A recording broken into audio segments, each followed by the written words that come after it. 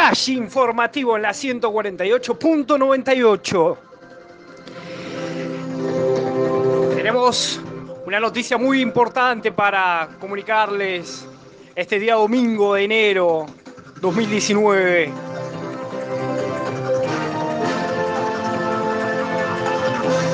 Este flash informativo queremos primero agradecer a todos los teleoyentes, teleoyentas, consementales y consementalos de la 148.98, esa radio que nadie escucha porque no le llega la señal.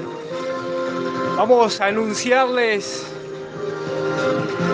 que a partir de enero del 2019 entramos a la plataforma de Spotify. Ahora podrán escucharnos desde Turquía, Malasia,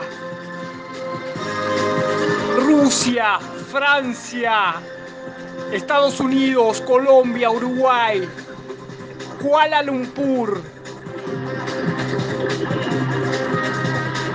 El Marito, que está en Australia, podrá escucharnos en vivo y en directo por la 148.98 desde Spotify.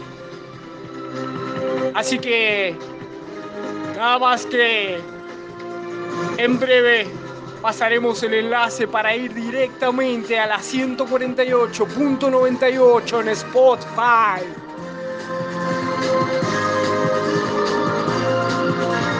Gracias a todos colaboradores y colaboradoras, participantes y participantes, a todos, a todas, a todos. Ahí va el enlace.